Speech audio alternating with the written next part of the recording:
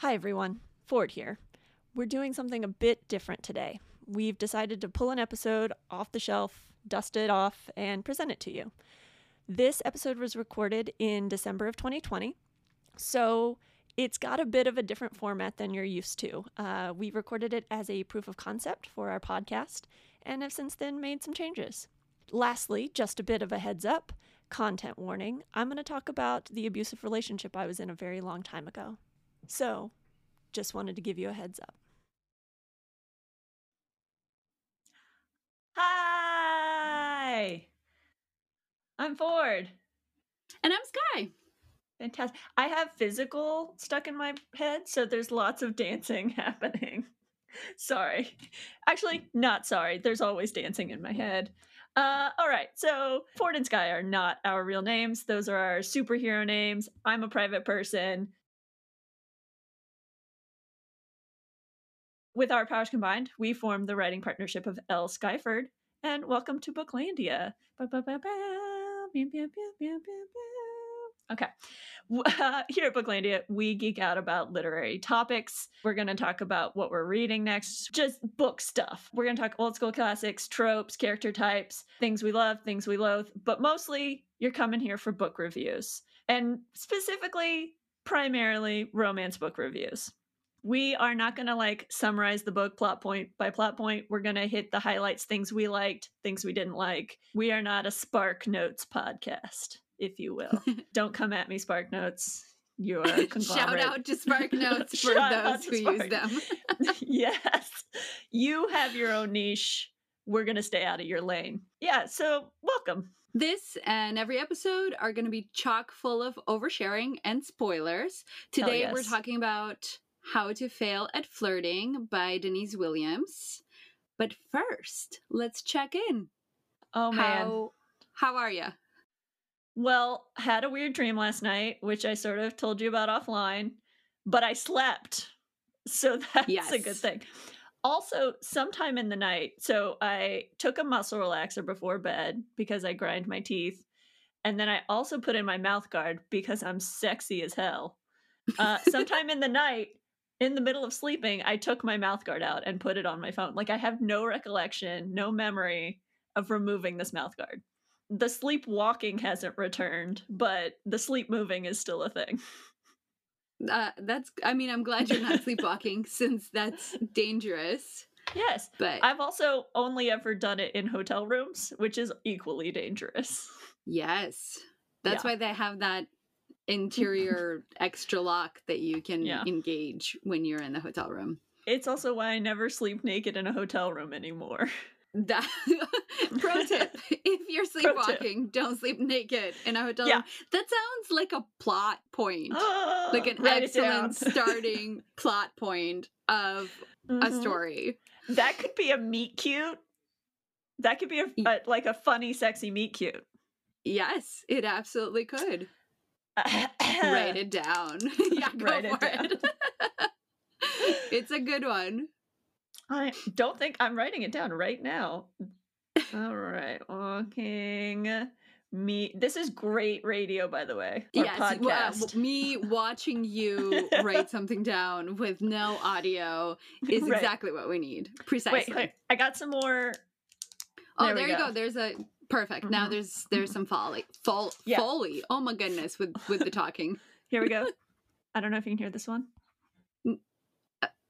No? There's a little bit of pen scratching. It's totally fine. It's totally great. Great. I know how to do Foley. It's cool. Nice.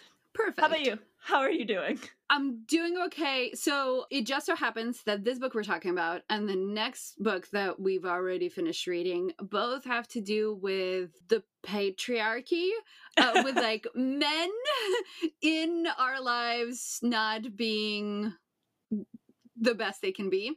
I want to make it very clear, not all men in my life are like this, but having not experienced the patriarchy smashing me for a while, this happened yesterday, and I was like, on what planet am I? Why is this a planet with this much negativity in one text message? It was a bunch emotionally. I was underprepared. I had to go outside and primal scream about it. And you did a primal scream? Oh yeah, definitely. I feel like it's slightly less effective because I was wearing a mask, so it felt a little trapped, but nonetheless very powerful. It's out there in the universe and it's out of me. And that is exactly the way that I deal with things I cannot change immediately. I have become very pro primal scream. I did it on New Year's at midnight, and it was the best. And that was the first time I did it. And honestly, I was afraid of scaring other people, but it's not for other people, it's for me. So it's a private thing that other people just get to deal with. Yes. And a primal scream is a different tone than I'm in danger, come help me scream. And I hope that is clear to people. Yeah. I did walk away from my immediate neighbors so that they would not come running because they would. Yeah. So that's how I'm doing. Yeah. One primal scream past hating the patriarchy. That's where I'm at. Great. Today. So smashing the patriarchy, still a good thing. But what if we smashed eyebrow raises the patriarchy? Like, you know how smashing being a euphemism for sex? I'm familiar. Yes, okay. Yes, I am familiar. Look, I'm working on it. This is a joke in progress. Draft carry A. on. Okay, great. Draft A. I mean, I would say if you can sex your way through people's terrible beliefs about women and gender altogether, like if you're gonna change minds by smashing, you do you, boo. Be safe. Yeah. Also, that feels like a superpower.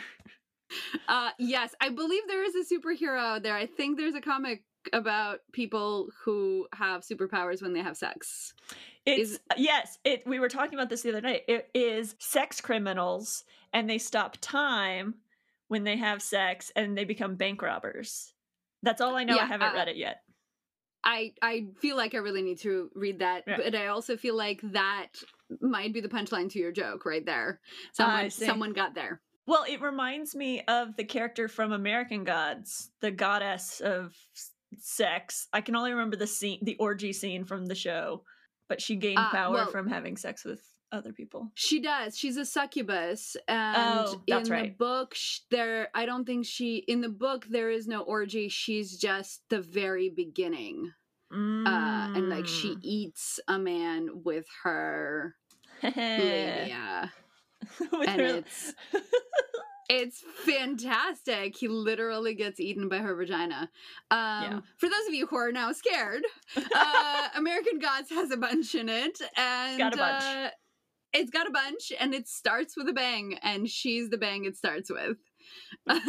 Should we segue from American Gods to how to fail at flirting, which I am waving one end of the spectrum to the other. Yes, kind of, sort of. Okay, so this I'm waving the actual physical book around. You were so kind to actually give me this physical copy to read through, and then I very rudely went through and pencil notated throughout the book. So we can have an entire discussion at a different time as to how we feel about writing inside books. Yeah, I'll put it on the list. There you go. And then it's in pencil, so feel free to tell me to erase all my notes. We'll happily transfer them to sticky notes. I don't feel precious about that. It's totally fine. It's all good. Great. So let's talk about this book. So let's do. You can buy it everywhere where books are sold, both physical copies and digital ones, and I'm immediately gonna sidetrack us into the fact that you should also follow Denise Williams on social media. On her Instagram account, she had this adorable picture of herself wearing a custom-made face mask that says "Ask me about my debut novel," and it had a picture of how to fail at flirting. And apparently she went to her local Target to try and find it on the shelf because she hasn't been able to go into an indie bookstore to see it physically on the shelf, and she really wanted a picture of herself with her first novel, but she couldn't find the book department at Target, so she had to ask a Target employee wearing this mask where to find this book, and this person did not connect the dots. Sure. That this person with a mask that says "This is my debut novel" was looking for this very this it would appear as though this Target employee was really oblivious to what was happening, was just not paying attention to what was on the mask. But she does have a picture of herself standing next to her actual book, and the level of joy that picture exuded was just, I was like, this is an amazing story. So plug for Denise Williams' spirit. It makes me wonder about authors when they find their books out in the wild, if they just sign them. Like on the sly. Well, Neil Gaiman does it, running us all the way back to American Gods. Everything comes back to Neil Gaiman. I mean, it kind of does. He posts it on his social he used to, when he would be in an airport on a layover and he would have time to kill. He would go into whatever bookstore, find his books and sign them.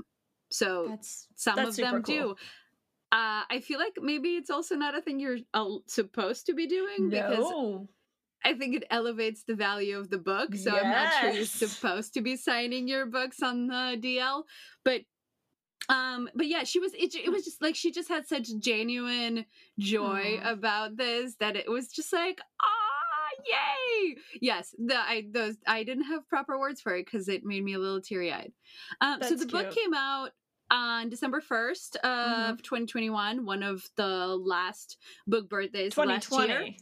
2020. Oh, sorry. 2020. We haven't gotten to December 1st yet. I know. I'm already there. I'm already like, let's do that. 2020. Yes, December 2020. It is not a series. It's a standalone book, and it is her debut, and it is a phenomenal debut. Yeah. I also have to say about Denise, I get her newsletter, and her newsletter coming right before this came out was adorable. She had a puzzle made, a virtual puzzle. So I did the virtual puzzle of the book cover. Like, she had cocktails. She had book club questions. We should have looked at those maybe. At any rate, she has very cute content. Sign up for her newsletter. All right. Do you want to elevator pitch or? So I wrote this elevator pitch, and so I don't know if you want to read it. Yeah, absolutely. Oh, that's terrible radio. All right. Naya's friends, with the best of intentions, want to push her out of a 3-year dating rut by having her check experiences off a list. When in a twist of fate, she ends up alone in a bar without her friends, but with the list, a hot, nice, nerdy Jake beside her, she decides to give it her best. What starts as a challenge for personal growth turns into a multi-city forbidden romance that could jeopardize her career. Will Naya confront the demons of her past and trust Jake, or will she walk away to face herself the heartache? What does that mean? To save herself the heartache. I just noticed 4 typos in that. I'm so sorry. I really performed over those typos. I think you'll notice. I really delivered. Thank you. I appreciated that, except for the very end where I simply switched words. Yes, to save herself the heartache is what it's supposed to say. Fantastic. What's your hot take on this book? Okay, my hot take on this book is it is so much deeper than what the cover leads you to believe, and it is so much more significant than a rom-com. What is your hot take? Can you pull up that cover? Do you have the powers? Yes. It helps when I'm over here for it. Here you go. Because here's the cover. I have feelings about this cover, and I'm just gonna segue us into this. Please go ahead. She's a college professor. The female character in this book has a backpack, and that says college student, and that makes me very mad.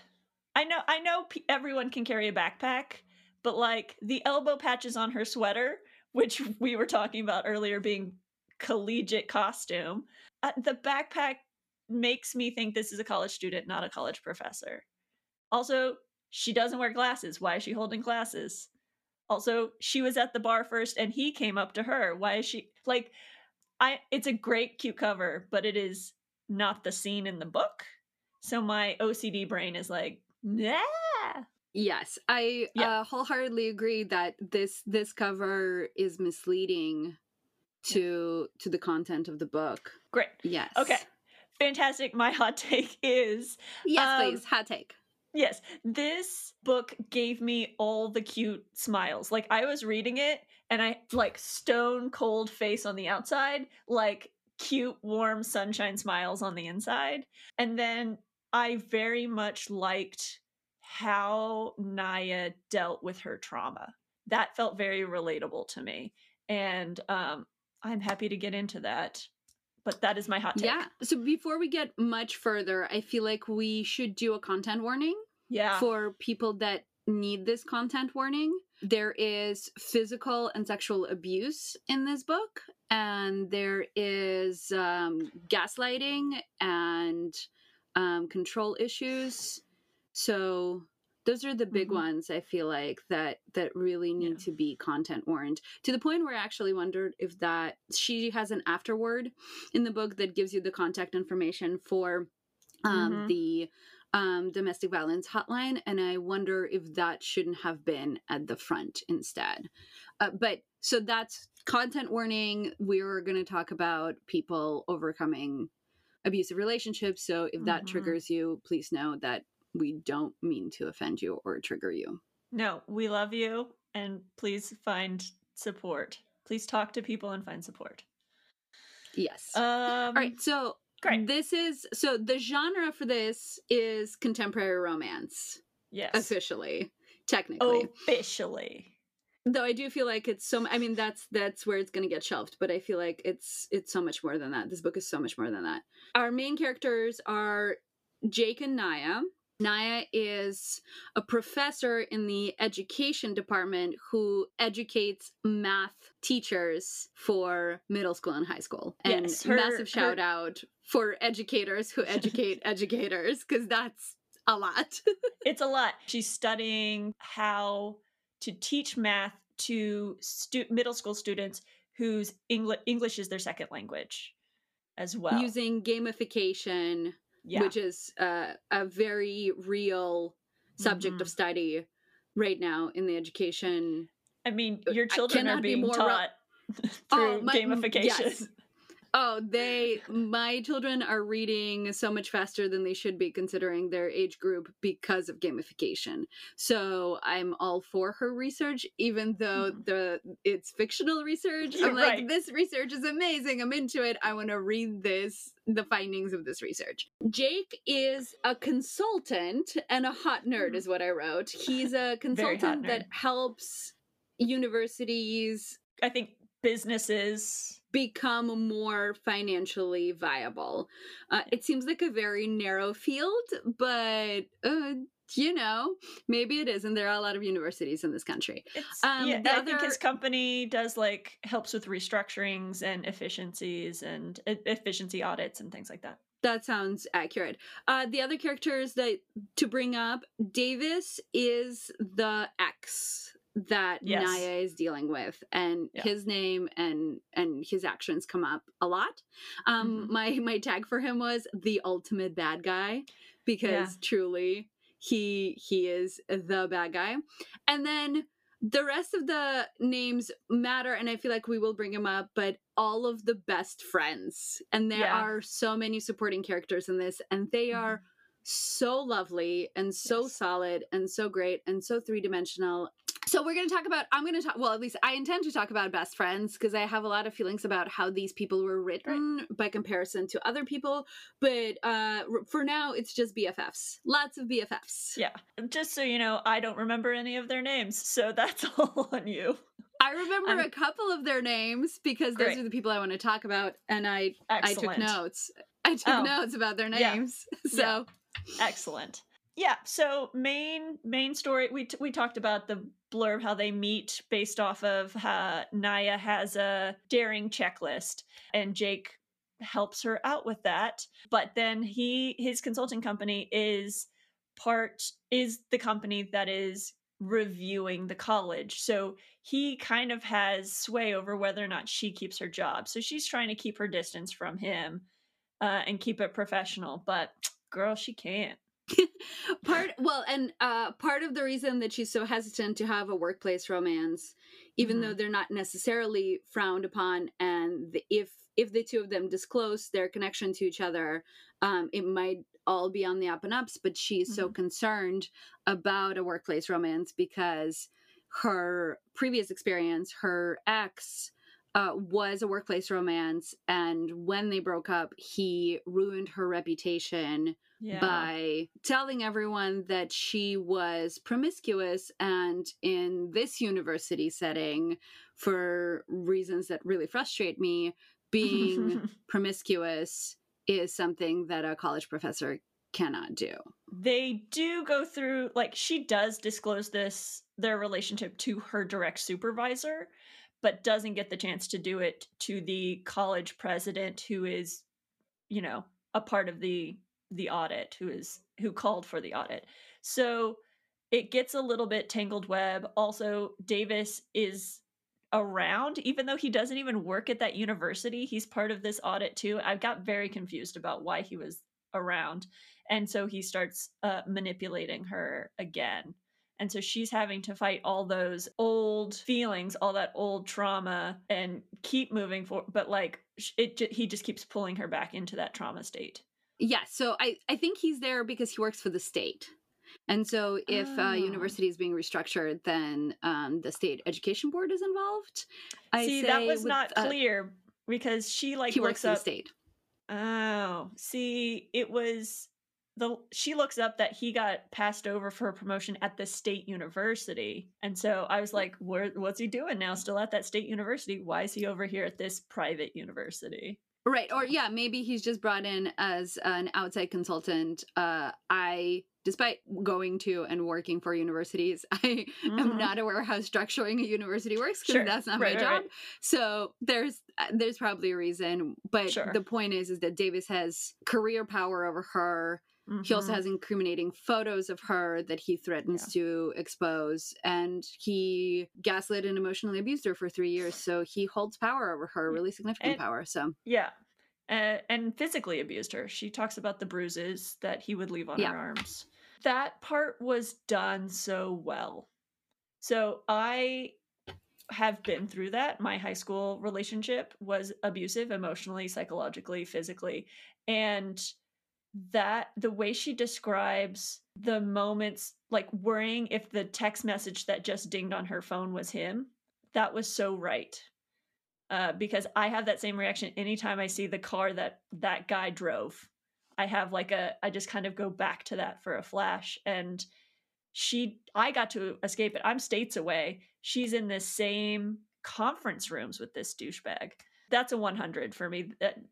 Denise Williams knocked that out of the ballpark. How those moments feel viscerally, and how she fought him and how she moved past him, I thought was really great. I agree, having not gone through an abusive relationship like that. So we can get into it now or after the break. But one of the things that I was going to talk about is the beginning of this book was hard for me to get through because Naya felt like a really weak character, and I couldn't understand why she couldn't move past this like stuck block that she was in.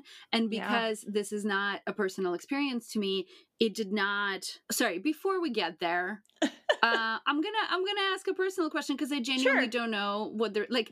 Isn't we I'm have safe sorry words. Right, that's true. Like, but when you disclose something like that about what happened to you in the past, I'm sorry. I'm so glad you're here. I'm so glad you're here. Like, genuinely, I'm so glad you're here. But I am as well. What is the response that doesn't sound like I'm being a dick? I'm sorry works. I mean, sympathy or empathy of any kind feels appropriate. A human connection, it feels appropriate. I definitely talked to somebody about, like, I went through not a lot. I went through some counseling. Like, I got help and I worked to move past it. And I did like a 10-minute auto drama about it in college, and everybody was in tears, and it was, it was a lot. So like, I've processed it, but it's something that's a part of you. Like, you don't get to put that away. So I appreciate your sympathy and everyone's sympathy, but it's not something that hurts anymore, you know? It's like a broken bone, right? When it heals, it's harder there. That bone is stronger at the point of the break. So I'm stronger at the point of that break. And I wouldn't wish that on my younger self, but now I know how strong I can be. So I appreciate your I'm sorry. I don't have a better answer for you. It's fine for me because I also know you and I know that your I'm sorry means 1,000 other things.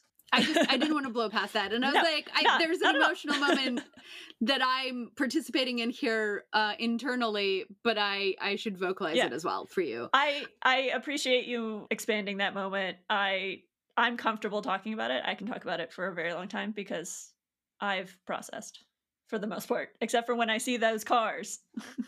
Well, hopefully they'll be off the road really soon and like in their entirety, and then you don't have to worry about that at all. It was so long ago at this point. They better be. Ugh. Stop making that color at any rate. There you go. Stop making that color.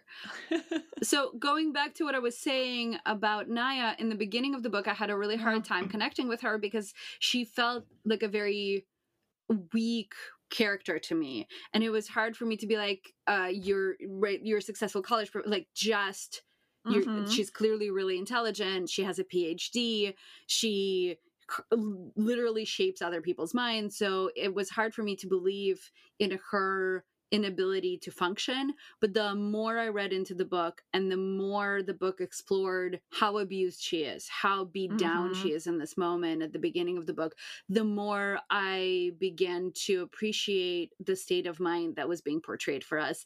And if you read my review of it on Goodreads and social, I apologize to Naya because I discounted her as such a weak character in the beginning, and then I absolutely owe her an apology for not giving her the time and the space to tell me her story.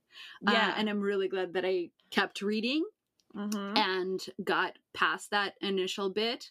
And I think Jake's arrival is in just the right part of the book, because right as I was about to give up on it, Jake becomes such an interesting part of it, and then her growth and her discovery is weaved in such a great way that by the time we got back to the gaslighting and the abusive relationship conversation, I absolutely believed her. So I suffer from bystander disbelief. Sure. And I'm very glad to have pushed past it, but I absolutely had it. I absolutely did. I was like, no intelligent, strong, powerful woman is like this. And I'm wrong. I'm just wrong. And so I'm so glad that it gets told. I very much like how Jake supported her, but didn't. He tried to take things from her. He tried to fight for her. And she's like, no, I want to fight for myself. Just support me, be in my corner. And like, he took that note very well. I liked that sort of, I have to help you. I have to be this alpha male and blah, blah, blah, jump in at fights or whatever. And she's like, nah, I got it. And he's like, okay, I trust you. It's cool. I just got to make an adjustment in my head. And then you got this. I want to talk about Jake a lot. I want to get through the rest of our like hot take list. Sure. And then we can dive into Jake after the break. So tropes in this book, for me, actually not that many tropes, which is another reason why I think this belongs in literary and not in romance. But yeah, I know. I think this book got misrepresented, and I want it to be elevated and also taught to women everywhere. But so workplace romance, come on, this like it tells you the story of how to leave an abusive relationship from the inside. Yeah. And it tells you how to also form really healthy other relationships. And I was saving this for after the break, but one of the greatest parts of this book for me is that just because this one asshole exists, it doesn't mean that all men in this book. In fact, he is the only terrible man in this book. All the other men in this book, maybe sometimes misguided, but are good at their core. And one of the things that I find sometimes in books, in fact, in other books that we've read really recently, is that if a woman has been gaslit or abused, the mental processes that are on the page are about how all men are the worst in the universe. And what this book does so well that I have not seen in other books is it points out that this one person is a terrible person, but that the world is full of not terrible people. Right. And I absolutely love that about not judging all the books by this one cover. Right. What it also doesn't do is it doesn't set Jacob as the savior character. Like she came out of and now he's saving her, which is the other way that could go. Agreed. Yes. The men in this book are written so well. Yeah. And I mean, I have one note that I'm like, okay, again, I'm going to put a pin in it. We're going to finish this list. We're going to get to this break. I promise. I'm writing down a note about the men. Okay. We'll come back to it. So it's a forbidden workplace romance. And I have one note, and that, and this, I don't know if this is a trope or not, but it comes up a lot. Yeah. That their sexual chemistry and their emotional connection is the kind that like it has never been this good. Right. And that I read that a lot in romance books, that I've never felt this way before feeling. And Jake says it to her that like he doesn't think that he loved his ex-wife because it never felt this good. So to me that's kind of a trope because it happens so frequently in romance novels. And then the last thing, again, maybe not a trope, but happens frequently, wise and kind best friends. Sure. I added two, hot nerd. I'm a sucker for a hot nerd. Yeah, I love a hot nerd. Just give me all the nerderies. I'm into it. And then also, he's a twin. He's a twin, yeah. Which has been a thing a bunch recently. There's been a bunch of they're a twin. I would like to see the scientific studies about how many characters in romance novels are twins versus actual real life data, because I feel like it's a lot. There are a lot of twins. At least it's not like a secret twin or something, but yes, he is a twin, and that is lovely. Did we love or hate the tropes? Did you love or hate these tropes? I love a hot nerd. I've said it. The rest are fine. Like a forbidden workplace romance, I don't hate. I'm really tired of friends to enemies, or enemies to lovers. I can't anymore with that. But yeah. I like these tropes. I did not feel like they were extremely tropey, and they felt really appropriate, and their workplace romance was dealt with like adults deal with it by talking to their superiors and by being open about it. So it did not feel like a trope a lot of the time, and that was great. It wasn't very over the top. This was a book where I don't think people could say if they just had one good conversation, everything would be fixed. I think she did that. They had conversations ongoing. Yes, they did. It was very communicative until the breakup moment. Right. And then their communication broke down. But even coming out of that, they still had conversation like adults would have conversation. Right. They did not behave like immature children. Except for like 1 or 2 weak moments of hating his ex-wife on social media. Okay. Miscellaneous thoughts. Grab bag. Oh, I think grab bag. That was my miscellaneous thought. So my miscellaneous thought was that I love that all the other men were really quality people, and that this book did not bash all male kind. It pointed out this one extremely flawed individual that needed to be dealt with, but there are so many other supporting men and supporting women as well in her life, but supporting women are a frequent occurrence, whereas supporting men are not. I loved Wes. And the fact Wes is the personal trainer. Wes is the Oh, personal yes. trainer. Yes, And then when she meets him and her best friend is like, he's super cute, but he's not single. And Wes gets really flustered because he's about to propose to his girlfriend, and they immediately become friends with him and support him. And it's not some weird, like, every hot guy is only either a partner or not a partner, right? Like there's so much room for men as friends. And it's not a weirdness to be friends with everyone, as opposed to just women or just men or just people in your own corner. So I love that. I like the moment Wes blushes about his soon-to-be fiance. I was like, yes, please, cute. This adorable character. Now she's also friends. So the personal trainer, Wes is the personal trainer of her other friend who is also married. And Naya used to date or briefly dated that guy. Aaron, thank you, Aaron. And then Aaron was like, oops, whoops, I really want to date your friend. And they got married. Yes. And she is she's friends with both the wife and the husband. And the other thing that I absolutely loved is that there are times when she tells things and hangs out with the wife, and sometimes she hangs out with the husband, and there's no weirdness about that. And it's absolutely real and absolutely the way I am with my friends. There are times when I want to hang out with just one of them because of the energy in the room and the thing. And sometimes I want to hang out with both of them. And like their past just makes their bond stronger. And it is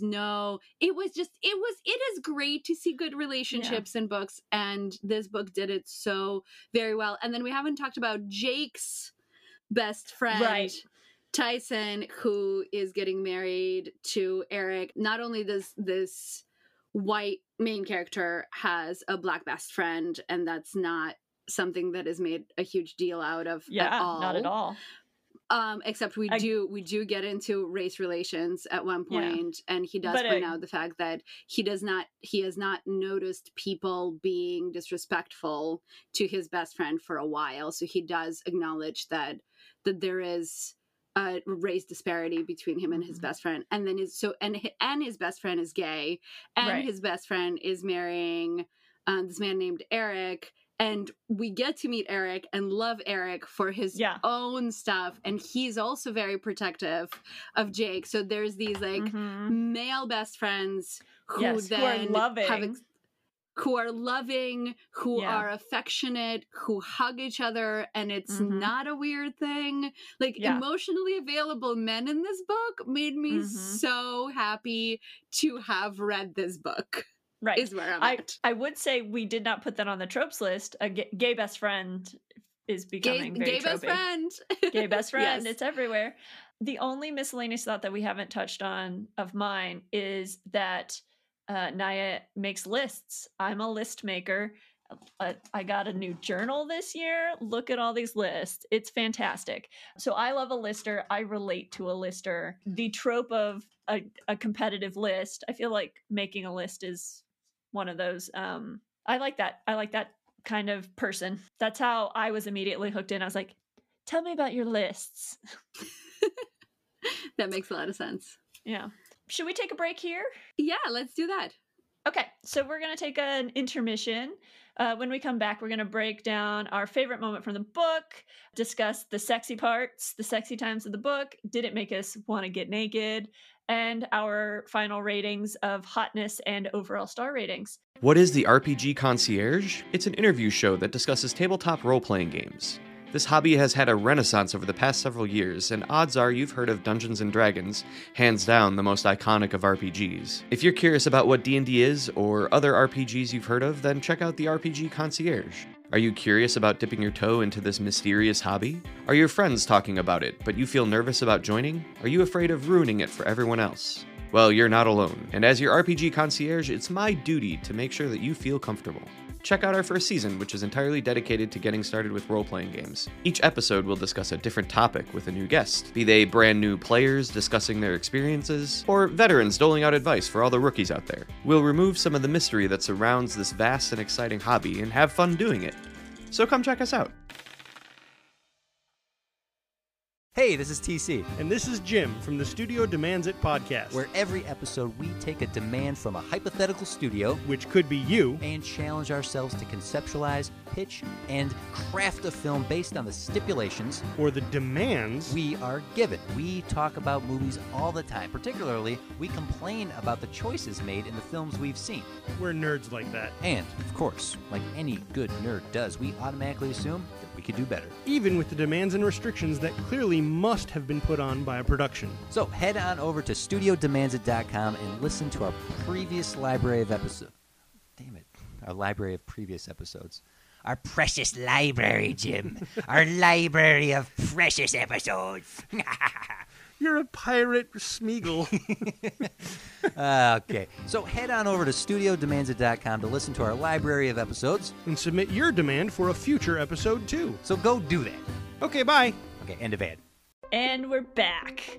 All right, we are talking about How to Fail at Flirting by Denise Williams. I did forget I wanted to talk about Flip, who is the president of the school, and that really healthy conversation he has at the end of the book about Naya not disclosing her relationship to him, and I wish I knew, but I also wish I knew about shitty what's his name, Davis, and that healthy relationship. And it was also, he's also Black, and how great, or at least I pictured him Black. Sorry, I was genuinely thinking to the fact that I don't know, that I did not catch that description, but I also love that that is part of it, and I simply missed it. I loved his story about how he became Flip, and I loved how supportive he was, and that he apologized for not hearing all of the times in meetings when her ideas were taken and presented as other men's ideas. Yeah. So I very much appreciated that character. I thought, again, a great representation of an emotionally available and smart man who hears when they listen. Right. So I was a big fan of Flip as well, but I didn't make a connection there. In my head, he was an Ibram X. Kendi, he had some dreads, some short dreads, and very collegiate sort of vibe.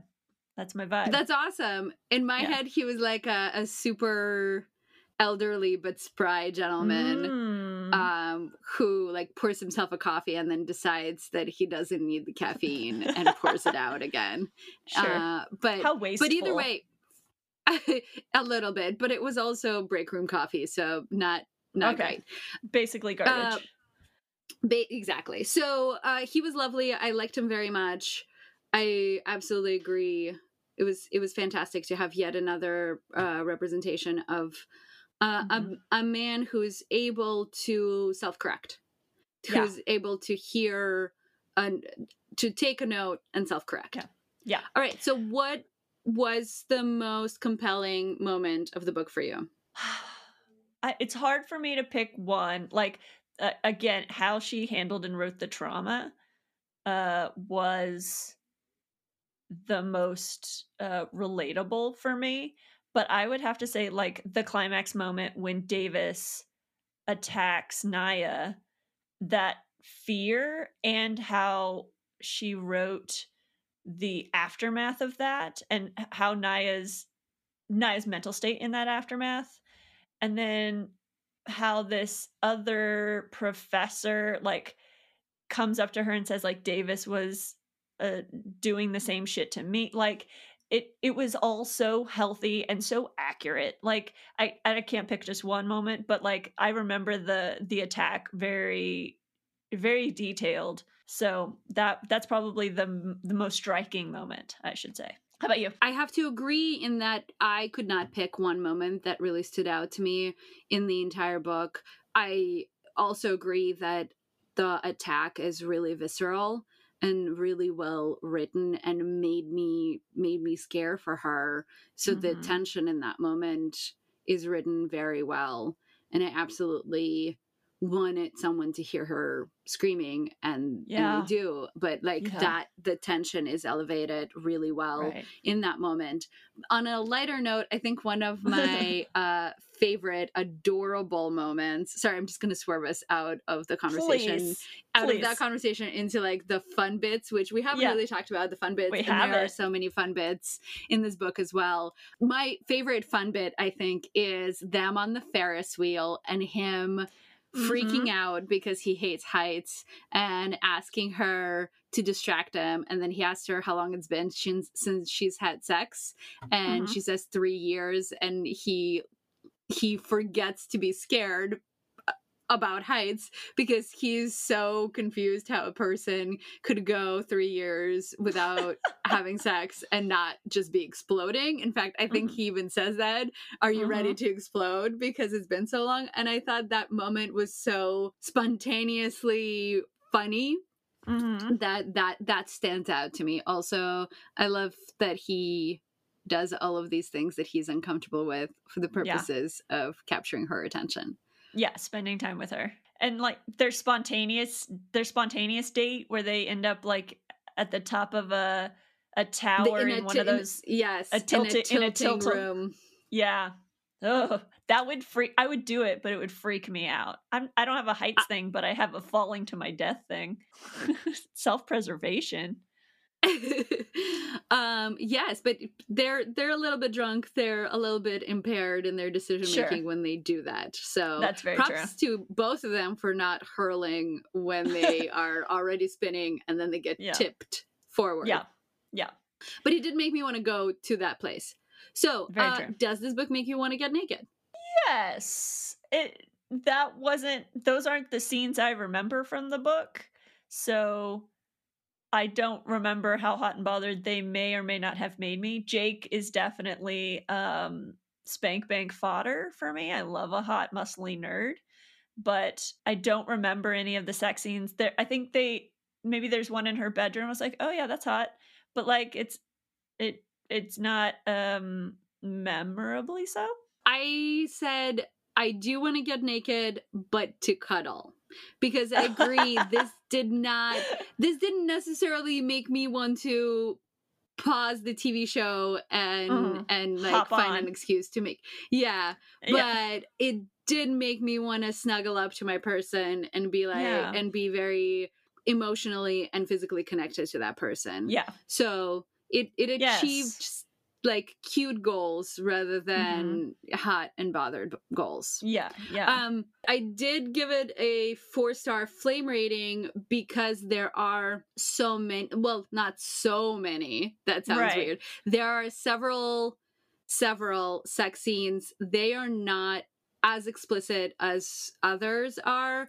There is definitely some explicit things. There's definitely a conversation about the fact that he's the first man to make her orgasm. That's something that she's always done on her own. I feel like that's possibly a trope too. That happens a lot. Like this is the first person that takes the time to listen to her body. And I mean, overall, I gave it 4 stars, but the more I talk about it and the more I want everyone else to read it, I might actually bump it up into the land of 5 stars where books live only when I can. Wow. And it's because I remember all of the character names, and I remember that visceral reaction to this book that I had when I read it, that it feels like this should be in that ballpark. But yes, from I wrote Vaseline on the lens, meaning that it's a little bit fuzzy on the sex details. But I do remember the sex scene in their bedroom does talk about at length about her being on top, and the multiple orgasms that she experiences are written into the text and aren't just like, and then we had 3 orgasms. Like it isn't actually Vaseline on the lens. It just wasn't the most memorable part for me, but they are explicit sex scenes. Yes. I too gave it 4 flames. I feel like I think the multiple orgasms per session. I can't remember if there's like 3 sex moments or more. But yes, it goes a little bit above and beyond. You're very right at the Vaseline. You're not getting like where hands and mouths are blocking, but you're getting the gist, if you will. And then I also gave it 4 stars overall. Yeah, I don't know if I'll kick it into 5 just because I read the book 2 weeks ago and I now only vaguely remember bits. So this is how I decide if I like things or not, is how much I remember it. And if I if I remember liking it when I did the thing. So I like it. It's going to get 4 stars. Can I tell you every single person? No. But it did it for me. 4 stars is above average on my scale. Yeah, I've been trying to recall the sex episodes to figure out how many. And so there's the first one in the hotel room, which doesn't go as planned. There is the second one in the hotel room that does go as planned. There is the one in his lake house when he sets her on a dresser. Oh, yeah. And there's the one in her bedroom. So there's at least 3. Yeah. And then there's the hotel room where they where they don't end up doing anything other than not watch Star Wars. Oh, right. Yes. Falling asleep. Yes. So yes, falling asleep. So there's at least 3 solid multi-page sex scenes. Standard average, I think, for romance books. Average Romance-landia adventure. Agreed. Yeah. All right. So that was How to Fail at Flirting by Denise Williams. Are you cool to wrap up, Sky? Absolutely. Yes. I mean, Okay. I can talk about this book for a while longer. I feel like it really resonated, but absolutely, other people should talk now. Yes. Great. Oh, so please talk. Please talk to us about if you liked it, if you did not like it, if you're going to go buy it. We want to know all the things. If you have a suggestion for a book to review, come over to our socials. We're going to put those at the end of the episode. Fantastic. All right. So what are you reading next? What's next up for you, Sky? I'm probably going to read Big Bad Wolf. I am partially through From Blood and Ash, which got a massive number of very positive romance reviews last year. So I feel... Big Bad Wolf is by Salika Snyder, and Blood and Ash is by Jennifer Armentrout. From Blood and Ash. Got it. Is Jennifer Armentrout, and Great. There's a second that's out already. A third one is on the way. These are giant world building 600 pagers. So I haven't really had time for it, and I'm making time for it right now. And I'm really hoping that it's going to be worth the time to find. So find out when I talk about it at some point, because chances are I'm going to talk about it. I'm taking notes already. There's already notes. Yes. What are you reading? I know you just finished this, but I am this far through Shipped by Angie Hockman. This book comes out January 19th, 2021. So this is an workplace enemies to lovers, but set in the Galapagos Islands. So it has a cute backdrop. There are turtles. I have to read Today, Tonight, Tomorrow by Rachel Lynn Solomon. I've been wanting to read this book for like 6 months. So this is maybe my next book. You have to read that book. I have this book. So much to say about that book to you, and I haven't been able to. But what about Starless Sea? What about Big Bad Wolf? The issues. Starless Sea by Erin Morgenstern is a book I've been trying to read slowly over the past year, and I had to put it down recently. It's just, there's so many things to read. The stack is as tall as I am. Has to be. Okay. Also, I need to get back and read the second Talia Hibbert Brown Sister book at some point in the next month or two before the third book comes out. So this is the life. First world problems. All right. So if you liked this Adventures in Books, follow Booklandia on YouTube, Instagram, and Twitter. If you like us, head over to our writer socials, where we'll be doing some live episodes about current literary topics, new book releases, book birthdays, things like that.